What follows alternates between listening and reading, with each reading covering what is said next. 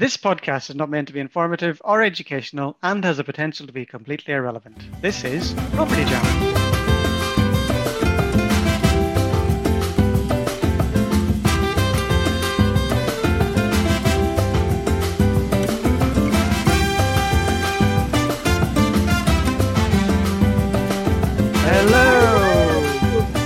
Welcome to this episode of Property Jam, the podcast where we talk about everything on the human side of property. And today we are very excited to have with us Sean. Sean has been all over the UK. I believe you've done all sorts of moving around and you've picked, I don't know, you know what, I'm just going to let you go over to introduce yourself. Sean, who are you? Why are you here? No worries. Hi, Niall, Joe, Scott. How you doing? Matt, sorry. How you doing? We're good. Also, I feel like Matt just called you Sean. Like that's the only name you have. I feel like you need to say your full name so everyone knows. Yeah, no worries. Yeah, that's fine. My name's Sean Boyce. I am CEO and founder of Lion Property Group and Freeholds to Freedom Property UK. Nickname short Boycey. That's much easier to remember. Yes. I am from London, and yes, it is because of Only Fools and Horses, and yes, it does go back to grandparents, parents, everything. But I'll always respond if you call me that. So I've been investing in property for 8 years now, nearly 9 years. Started when I was 19. Feel quite fortunate to get into it at that age and have sort of a financial IQ. Well, be introduced to a financial IQ at that age, which has really, really helped me. It also gave me time to be a bit lazy coming forward with it and then decide what I really wanted to do and how much I wanted to push it. Started getting into property with my mom. We were both absolutely skint. She'd just set up a sheet metal company, would you believe? No, you've met my mum, haven't you? She's just like a Trojan. She'll do anything. We've got drunk a few times together, yes. Yeah. Vodka shots through the eye, all sorts. Like, you name it, she's done it. His mum was a legend, yeah. But the best business partner to have, obviously, mother and son. So there's no question of trust instantly. And also, frankly, you know, her getting into it at 47, 48, she's far more driven than I am. So it was great having someone like that on side. She's not a quitter. You know, we've always had a very good attitude of getting on with stuff and making something work if we were struggling.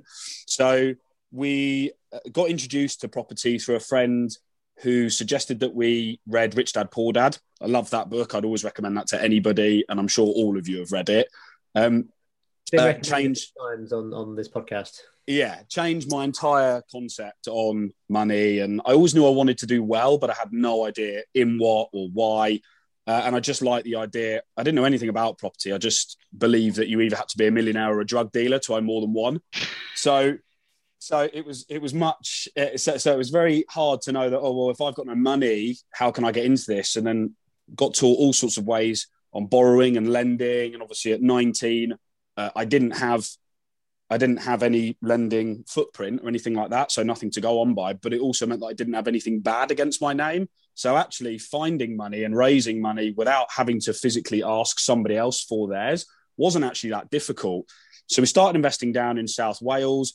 Bought our first place, number 2, Graig Road in Skewen. Don't ask where it is, just outside of Swansea in a tiny little village. I bought it on 4 credit cards and a bank loan. First one, cash outright. Couldn't believe it. And when everyone's going, oh, I've got no money, it was literally 30 minutes online filling out a bank form to raise pretty much all of that. So it's crazy that you know, when people say, oh, banks won't lend, I found that if you just kept going, you found what you needed. And I've found that in every aspect of what we've done in property with what teams we put together, that, you know, if one solicitor says, I'm sorry, I can't do that for you. If you've heard or you know someone that is doing it, just go to another solicitor. And the chances are they will know, or they've done it once, or they've done it twice, or they do it all the time. But if you feel that it's legal and you know you can do it, always find someone that will be able to facilitate that for you. And me and my mum, Jackie, have found that very easy moving forward. But yeah, started down in South Wales, tried a few different strategies, went straight into HMOs because we were just looking at cash flow. And on one HMO, I knew that I could replace my monthly income with pretty much one HMO. So I was like, right, let's do that. Let's get it out. It was the wrong area for it. It was the wrong strategy. It was the wrong everything. It was the wrong absolutely everything. I couldn't have got it more wrong. But it was okay. We learned a lot from it. You know, we picked the wrong managing agent. We picked the wrong strategy. We picked the wrong area. There was absolutely no growth in the current area where we were investing. It was all about cash flow, and we completely got it wrong. But that was our second deal, which, I mean, later on I can talk about. But now we've progressed. We've amassed a portfolio of 55 houses in the last 8 years, all in different parts of the country for all different things. So down south, a lot for capital growth, but they do rent well. Up north, we now invest mainly in Greater Manchester. Just love what's going on with the movement of the area, how big Manchester's getting, the fact that HS2 is going up there. I just believe, my belief is that that's where things are moving. So yeah, that's what we've been doing. We're really enjoying it. We've actually never been so busy considering it's so competitive out there. But yeah, it's all been great. It's all been really, really good. That's amazing. Can I just say the thing that came out of or sprang up in my head when you were speaking? It's like, if you feel it's legal. Is that your like definition? It's like, if you feel it's legal, then go for it. But what does that mean? Listen, my dad was a detective for 20 years. He told me to be very, very limited in what I said whenever I was pulled.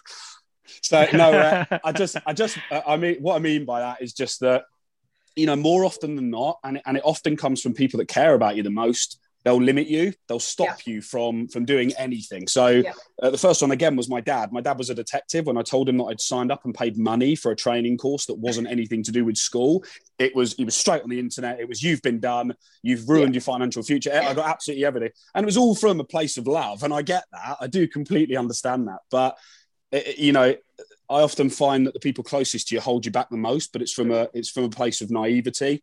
So when they say you can't do that, or you can't get into property because you've got no money, or, you know, I spoke to my solicitor and they said, no, you can't do that.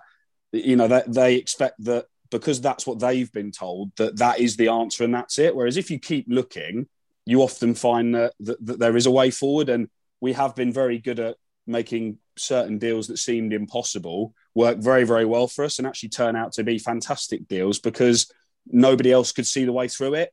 And you feel they're legal. And we feel they're legal. Are legal. So therefore you go for it. I love it. No, you're right, aren't you? You're absolutely right. That is amazing. You've basically been buying like 7 houses a year for 8 years. Yeah. And was that growth pretty steady, or was it like, did you have any breaks in that? Or was it very much? It was very, very up and down. First year was 6. Then I left full-time work. Second year was around the same, I think. Third year, hardly any, maybe 1 or 2, if that. I got more into the seminar side of the industry then, because that was my passion. I really enjoyed seeing where people were coming from and what they were achieving. So I started pushing that, which was great for me, and I learned a lot. Although I probably feel like I got into it a bit too early and I should have learned a bit more first.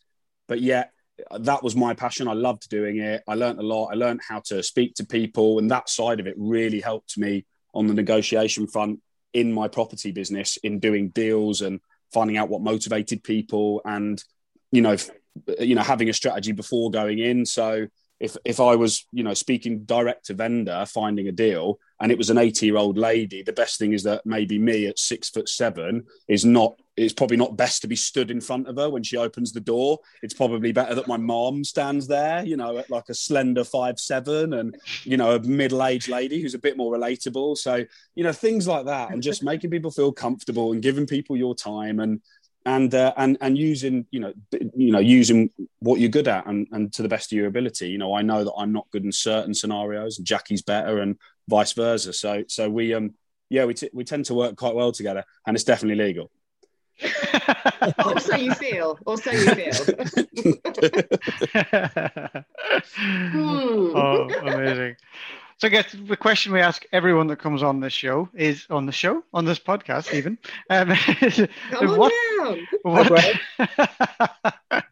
What does the human side of property look like to you? Oh, I mean, it's very, I find it so interesting because that the human side of it to me is far more important than the financial side of it, because without the human side of it, you can't do well. So it's very, I really enjoy creating win-win situations and actually helping someone. So, not that I'd be dissing all estate agents or anything like that, but what I tend to find is that they're limited in actually what they can do to help people. The market has to be very, very easy for them to be able to represent their client to the for the best of their clients. So someone's selling a house. Whereas from what I've learned over the years and what my mom Jackie's learned over the years is how to create situations where, in a normal circumstance, somebody could, I'll give you an example. We bought a place down in Wales where the house was only worth 65 in its current condition. He had it on the market for 75. It wasn't a buying market. It wasn't a flipping market. He had it on with the estate agent for 3 years for too much. And they kept saying to every buyer, all this, this property's, it's on for this, but we can't sell it. The owner will not come down. He won't come down. He's being really stubborn. And in the end, I thought, this is funny. So I just got in touch with the owner myself, knocked on his door and had a conversation with him. And I said, look, I know I shouldn't be doing this because you're represented by an agent, but there's nothing that says you can't go around and say hello. And he explained his situation to me and that he actually owed more than what the property was worth. So he was never going to sell it. So being able to sit down with him and go, right, okay, I'll give you what you need for that property, but we need to structure it in this way. Will that work for you? It will stop you getting blacklisted. It effectively saved him financially. It meant that he could still get lending because he wasn't defaulting on his payments. And we ended up doing a deal that he was extremely happy with. He got far more than what the property was worth. He got his mortgage paid for a period for years. And everybody won, but he was never, ever going to achieve that in his situation. And it was only because, he wasn't taught that you could do this in school. He wasn't taught that you could do this anywhere else. So just to be able to sit down and actually be able to help. And yes, I don't want to disillusion you. Like it is a business to us. We do make money. But it's not, but most of the time, the reason why we've been able to amass so many properties in such a short space of time is because we're not doing it the same way as everybody else. We're not walking into the estate agents and saying, right, this is what I need to do, and listening to everything that they say. We're getting close to the owners and we're reassuring them and showing them that there is a way forward and that it's not all doom and gloom. And, with an agent saying you can't, well, you're never going to sell it for this, but also agents don't know absolutely everything. So yeah, to me, it is genuinely about helping people. And if you can make money while helping people, that's the property, that's the people side of property to me. Yeah. Love it. Yeah, that makes sense. I think because we've all kind of come through a similar type of training and learning education to get to this point, that we all started off on the ethical foot. So it's, yes, like you said, it has to be financially viable. It's a business at the end of the day. It has to make money, but you can do that and still be extremely wealthy and well off and have a decent portfolio without screwing people over. You can have both. Yeah, absolutely. Yeah. It's nice. It's nice that you're able to help him. Yeah. It's funny, isn't it? It's always about the conversations that you have with people, but often, especially estate agents. I was teaching at the weekend and I just went hard on estate agents. I didn't mean to, but I actually ended up going off on one about how much I fucking hate them. I just remember. Can we apologise to all estate agents that are listening? Sorry, estate agents.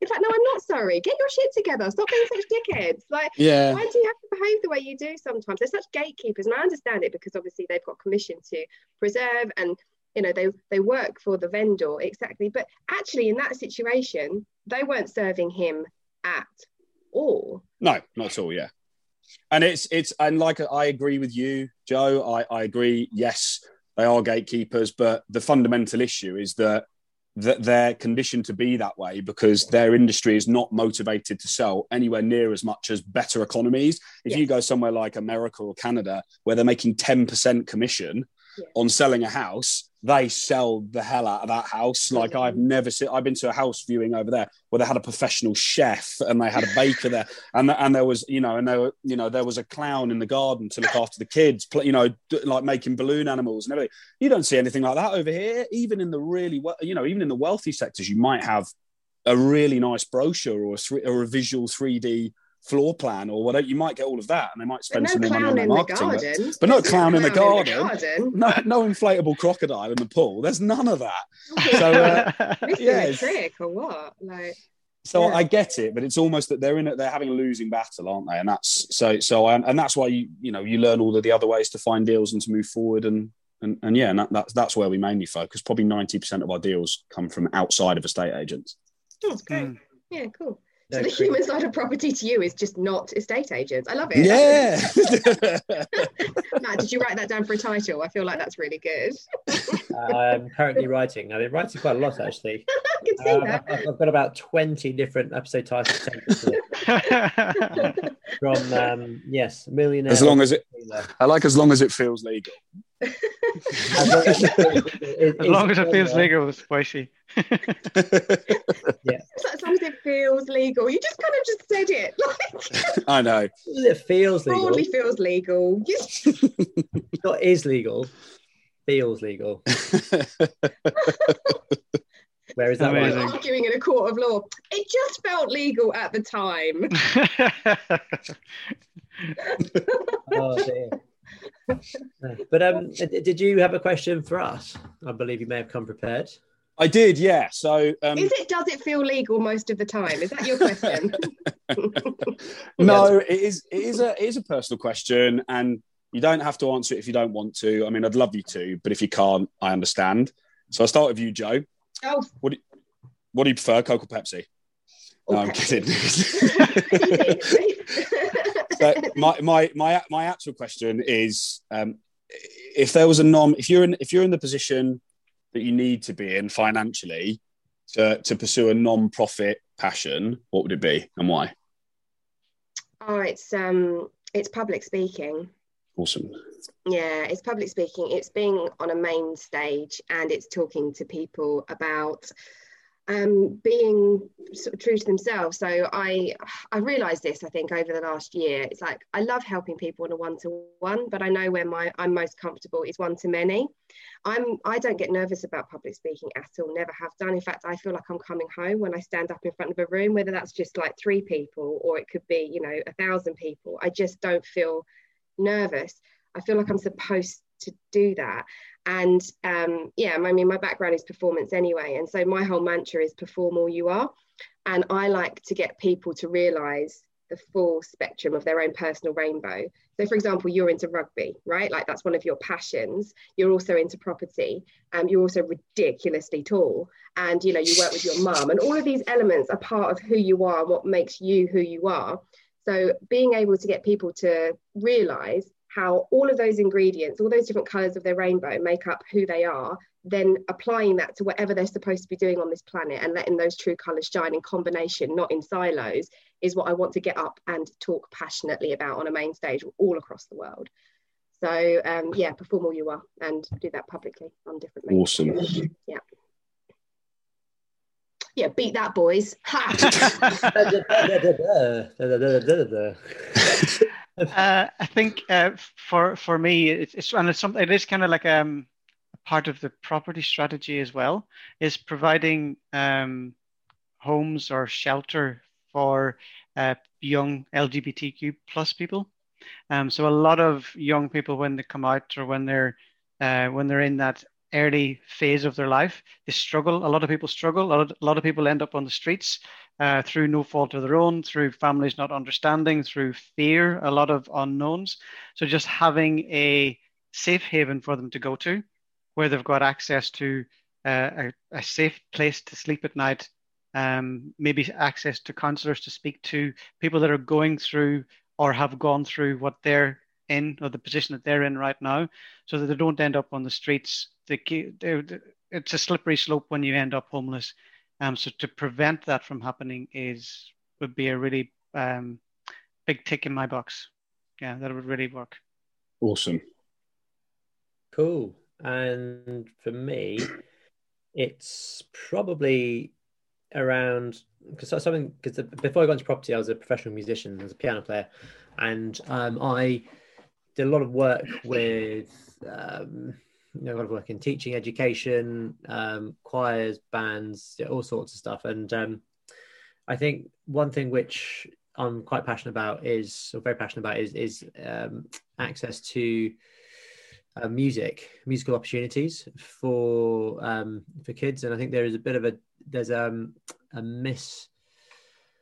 I think there's missed opportunities a lot of the time, because it's something which is not focused on as a core academic part of the curriculum. And I think having almost universal access to music and musical knowledge, musical education, I think would encourage so much more outside of just the musical side. So it improves cognitive ability, it improves sociability as well. One of our big values is community, and there's no better way of bringing people together than music. It's absolutely massive. It accompanies everything else. So if you can have music at the heart of everything that you do, then especially from a very young age, then it can solve a lot of problems out there. So I think universal access to musical opportunities is something that I've not really given much thought to, because we're very, very much into the business, the portfolio, and the giving back at the moment is very much within housing and that. But very much on my roadmap is to give back in a musical fashion. Oh, that's cool. They were all so different, guys. I'm very impressed. Matt, I shed a tear, I think, then. Amazing. Is that because it was so boring? Shut up! Just nod off in a wee minute. Just cry myself to sleep. That's my daughter, and she's just woken up. Oh, cries to go to sleep and cries to wake up. But I think it's really interesting when you ask that question. I always think this. It's like those passions always go back to the heart of like who you are, or what you wanted, or what was important to you as a kid. Because music's always been important to you. LGBTQ+ rights have always been important to you now for obvious reasons. And for me, performance was my background. So it's just like, it's quite visceral, isn't it? It's almost quite primal to who you are as a human. I think a lot of it was, when you're growing up, you have lots of, I don't know for you guys, but you don't necessarily do the thing which, I suppose you do the thing which you're more passionate about, maybe because there's no pressure, there's no financial pressure. You're doing what you are. So, for example, as a rugby player, you play rugby at school. You go play it for a club. There's no financial pressures. And then if you want to become a professional rugby player, it becomes a lot more difficult. And it's then a thing in its own right. But most people aren't going to become professional rugby players. But if you want to then kind of give back, for me, music, it just makes sense to kind of give back in that fashion. As similarly with the property, giving back in writing books and all that kind of stuff. We've been there, done it. How can we help? So music, been there, done it. How can we help? And it's something I massively regret is not diving into the music industry as much as I probably could have done, through fear of failure and fear of success. Both of those things, and both the things which I have learned to deal with now. So something which I'm now quite comfortable speaking to quite well-known musicians, well-known people, whereas before I was like, whoa. Yeah, you put these people on a pedestal, don't you? You can't. Yeah. So making people are just people. Anyway, I forgot where we're going with this. No, that's a good point. Well, I was just thinking how grateful I was that Sean didn't go into law, because he would have been like, well, if it feels legal, just do it. There's a lot of grey areas in law. Don't get me started. Can you imagine if you were advising your clients? It's like, well, see how you feel. Just go with it. Let your gut be your guide. So what would yours be then? Throwing the question back at you. Well, it's a bit of a mix between passion and experience. So I'm not just passionate about rugby, I'm passionate about sport in general. And there's a big push at the moment, even if you're not into sport, about mental health, especially mental health in males. So one that I had was I had a friend in high school, actually break his neck and was paralysed from the waist down purely by accident in a game of rugby, just totally accident. And I saw, because he was insured, I saw how the governing body took care of him, and it was fantastic. That literally, they built an extension out the back of his family's house. They built him a separate kitchen much lower down because he was in a wheelchair. Paid for him to. He then ended up becoming a personal trainer, and now works with the Great Britain wheelchair basketball team. I mean, like, he's just such an inspiration, an unbelievable guy, and so fun and really positive. And we went and visited him a couple of times in Stoke Mandeville, and he had a chest infection at the time, so they had to give him a tracheotomy, as well as him being told that he was being paralysed. So his voice went, everything. But I saw how he was taken care of, and he literally got everything he needed straight away. So I wanted to set up, I have a passion for skiing, and linking it to property. I always wanted my own chalet when I was doing, at the stage of hopefully doing very well. But I wanted to set it up so that throughout all of a ski season or a summer season, I could bring over aspiring physically or visually impaired people who wanted to become athletes and run sports trainings all free of charge. So, everything that's funded through the charity, it would bring in, guides, it would bring in people who taught them how to ski or board or whatever they were choosing to do, or cycle or anything, have it all funded, flights paid for, the lot, and provide that. It takes a lot, and there's an awful lot of finance that goes in that. But if I could provide something like that, even if it was just for a very small amount of people, that would be amazing. Oh my God, that shit all over ours, didn't it? That was amazing. Sorry, I asked now. Really We're all crying. That's really cool. Yeah, really cool. That's awesome. How far away do you feel like you are from that? Like, is that something that you're able to put your energy into at the moment? It's all part of a plan. There's, I've been putting away for that opportunity. The first thing is to, buy a property over there for myself first, and then, see what potential that has. So it's like, and also identifying a location that is also, because you're in the mountains, you've got to find, and yes, the Europeans are far better at setting things up. Like, they actually put grit on the roads when there's snow and stuff like that. So it's finding a mountain range where it's far more suitable for, people with disabilities and things like that. And I've been more on the research level for a while, but yeah, that's anything like that. It is something that can potentially be in the near future, but a few deals have to go my way, and getting involved in all the right setups have to be my way, and I know nothing about it. So it's also bringing the people in that can point me in the right direction, and I can make the right contacts. And yeah, but definitely something that I've been working on for a long time. But it all comes back to helping yourself first, doesn't it? Yeah. So because I never could have done it if I'd have gone down the 9-to-5 route. I just never could have. So it's time, isn't it? It's time. Yeah. And also, I think it's not just time to kind of do something like that, but to even take the time out to conceive the idea, because you just get so wrapped up in that 9-to-5 model, don't you, that you don't actually think beyond that. So that's awesome. It becomes a dream rather than a goal, doesn't it? Exactly. Yeah, totally. Yeah. Oh, good on you. I think it's brilliant. Oh, say, Joe, do you want to lead us in a game of Russian roulette? Russian? Why do you always call it that? Just for fun. You may die at the end of this, Sean. I mean, we should have told you that. Under your seats you shall find.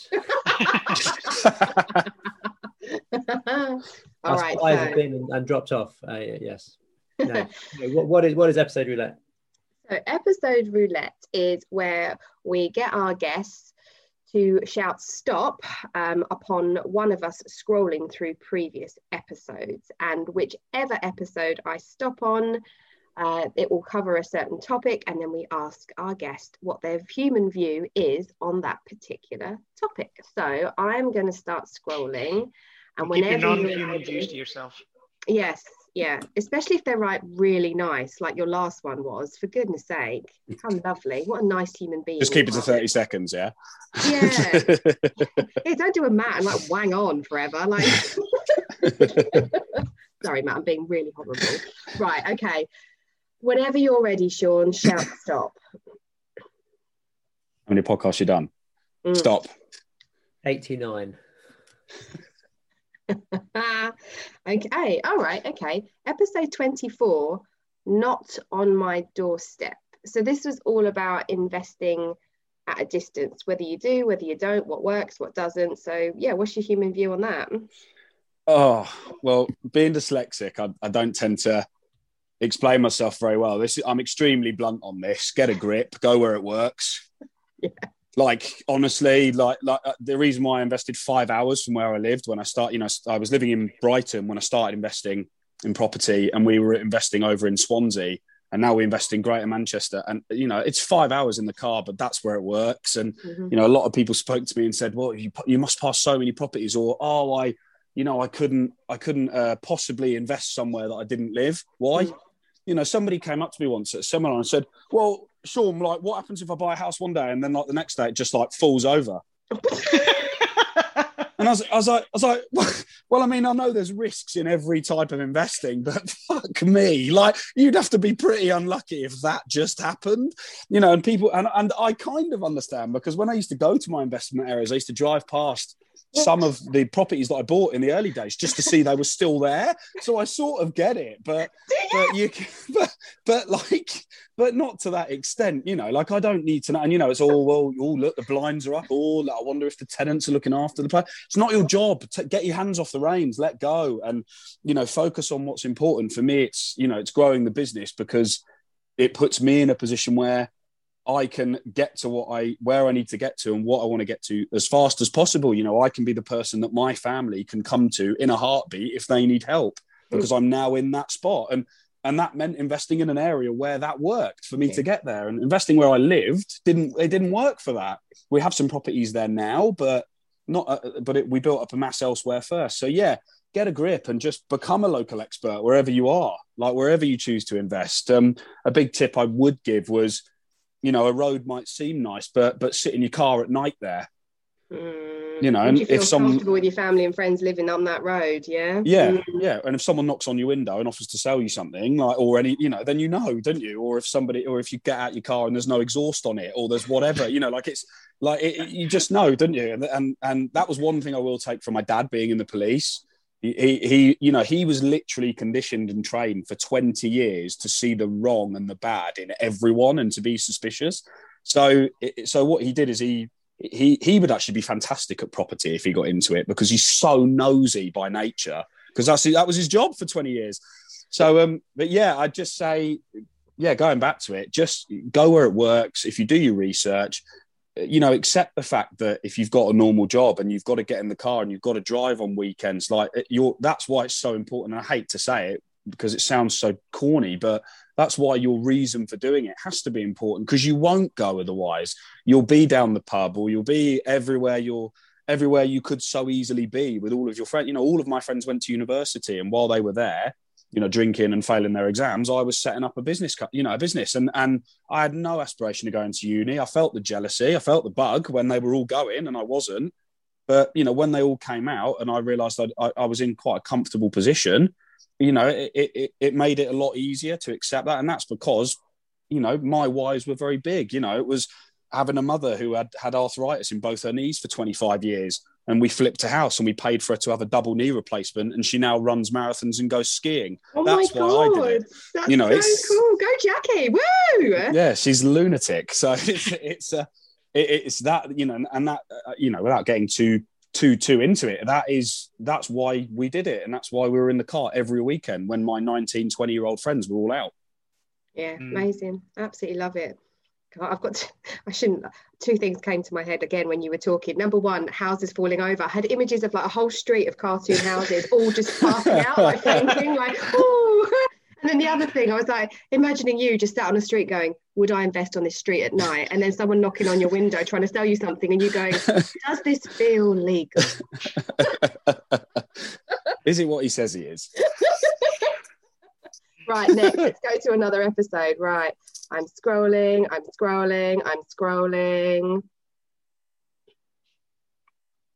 You're still scrolling. I'm still scrolling. Oh, stop. I'm joking. Here we go.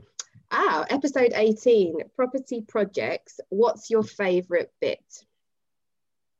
Definitely the start. Really? Never the finish. Always a week in when the place is an absolute wreck. It's my favourite. Oh, okay. So we're not at purchase stage. We're at refurb stage. Yeah? Oh no, purchase stage is the worst. Like I'm 8 years in and I've got no idea about the legal system still with solicitors, and I have no idea. It's just sign this, and then my entire understanding of it is that if they sent me a list of what I needed at the start, I could provide them with everything in 1 week. But what you do is you send it off, it all goes away.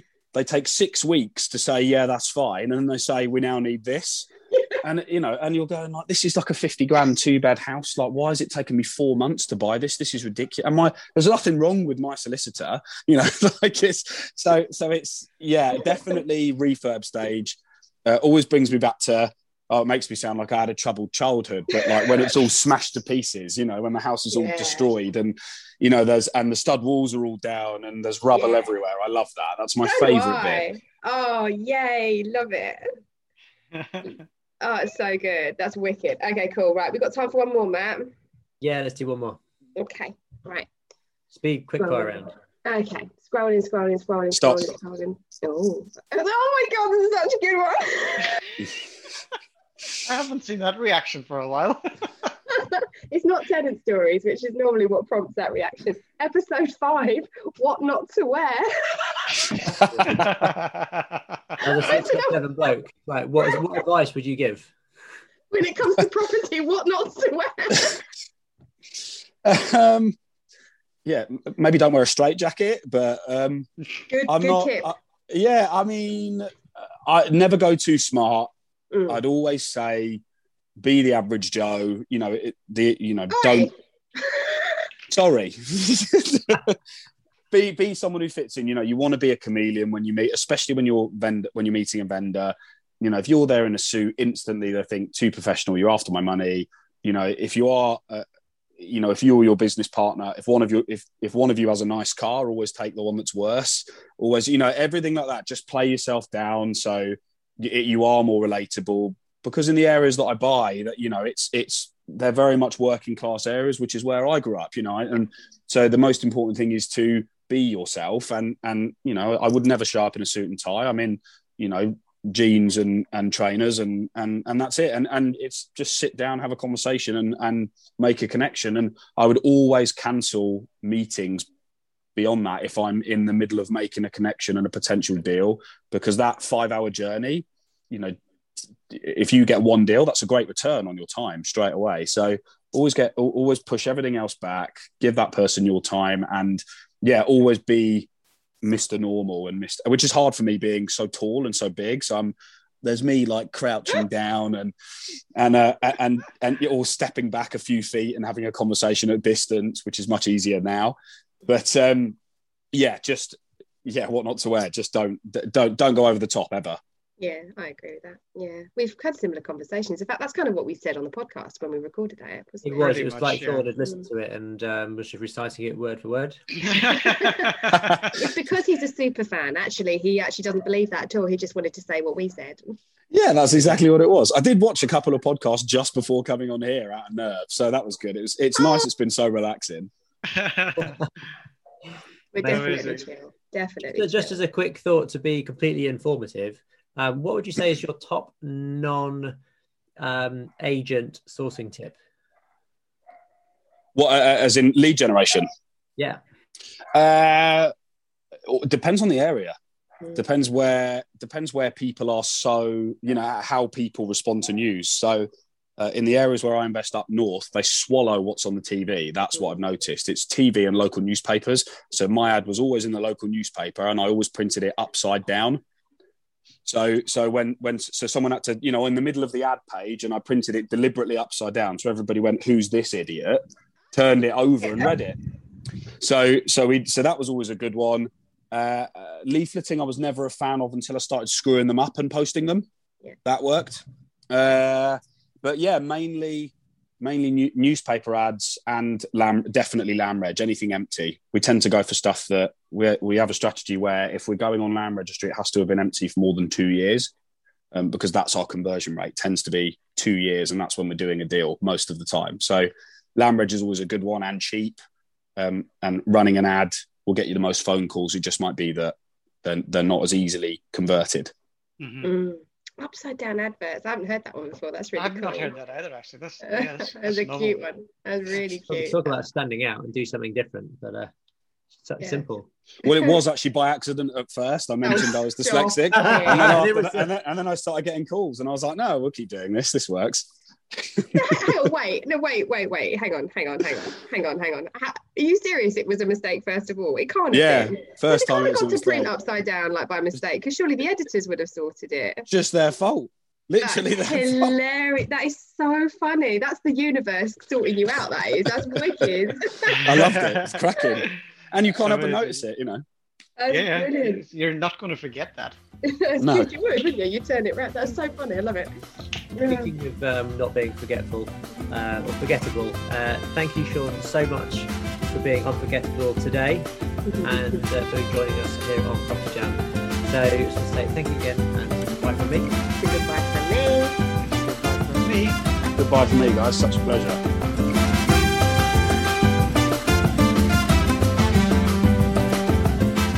Come and jam with us on social media where you can hear more and see more. On Facebook, search Property Jam Podcast. Or you can follow us on Instagram at Property Jam Podcast. Or you can email us at propertyjampodcast@outlook.com. See you on the next episode.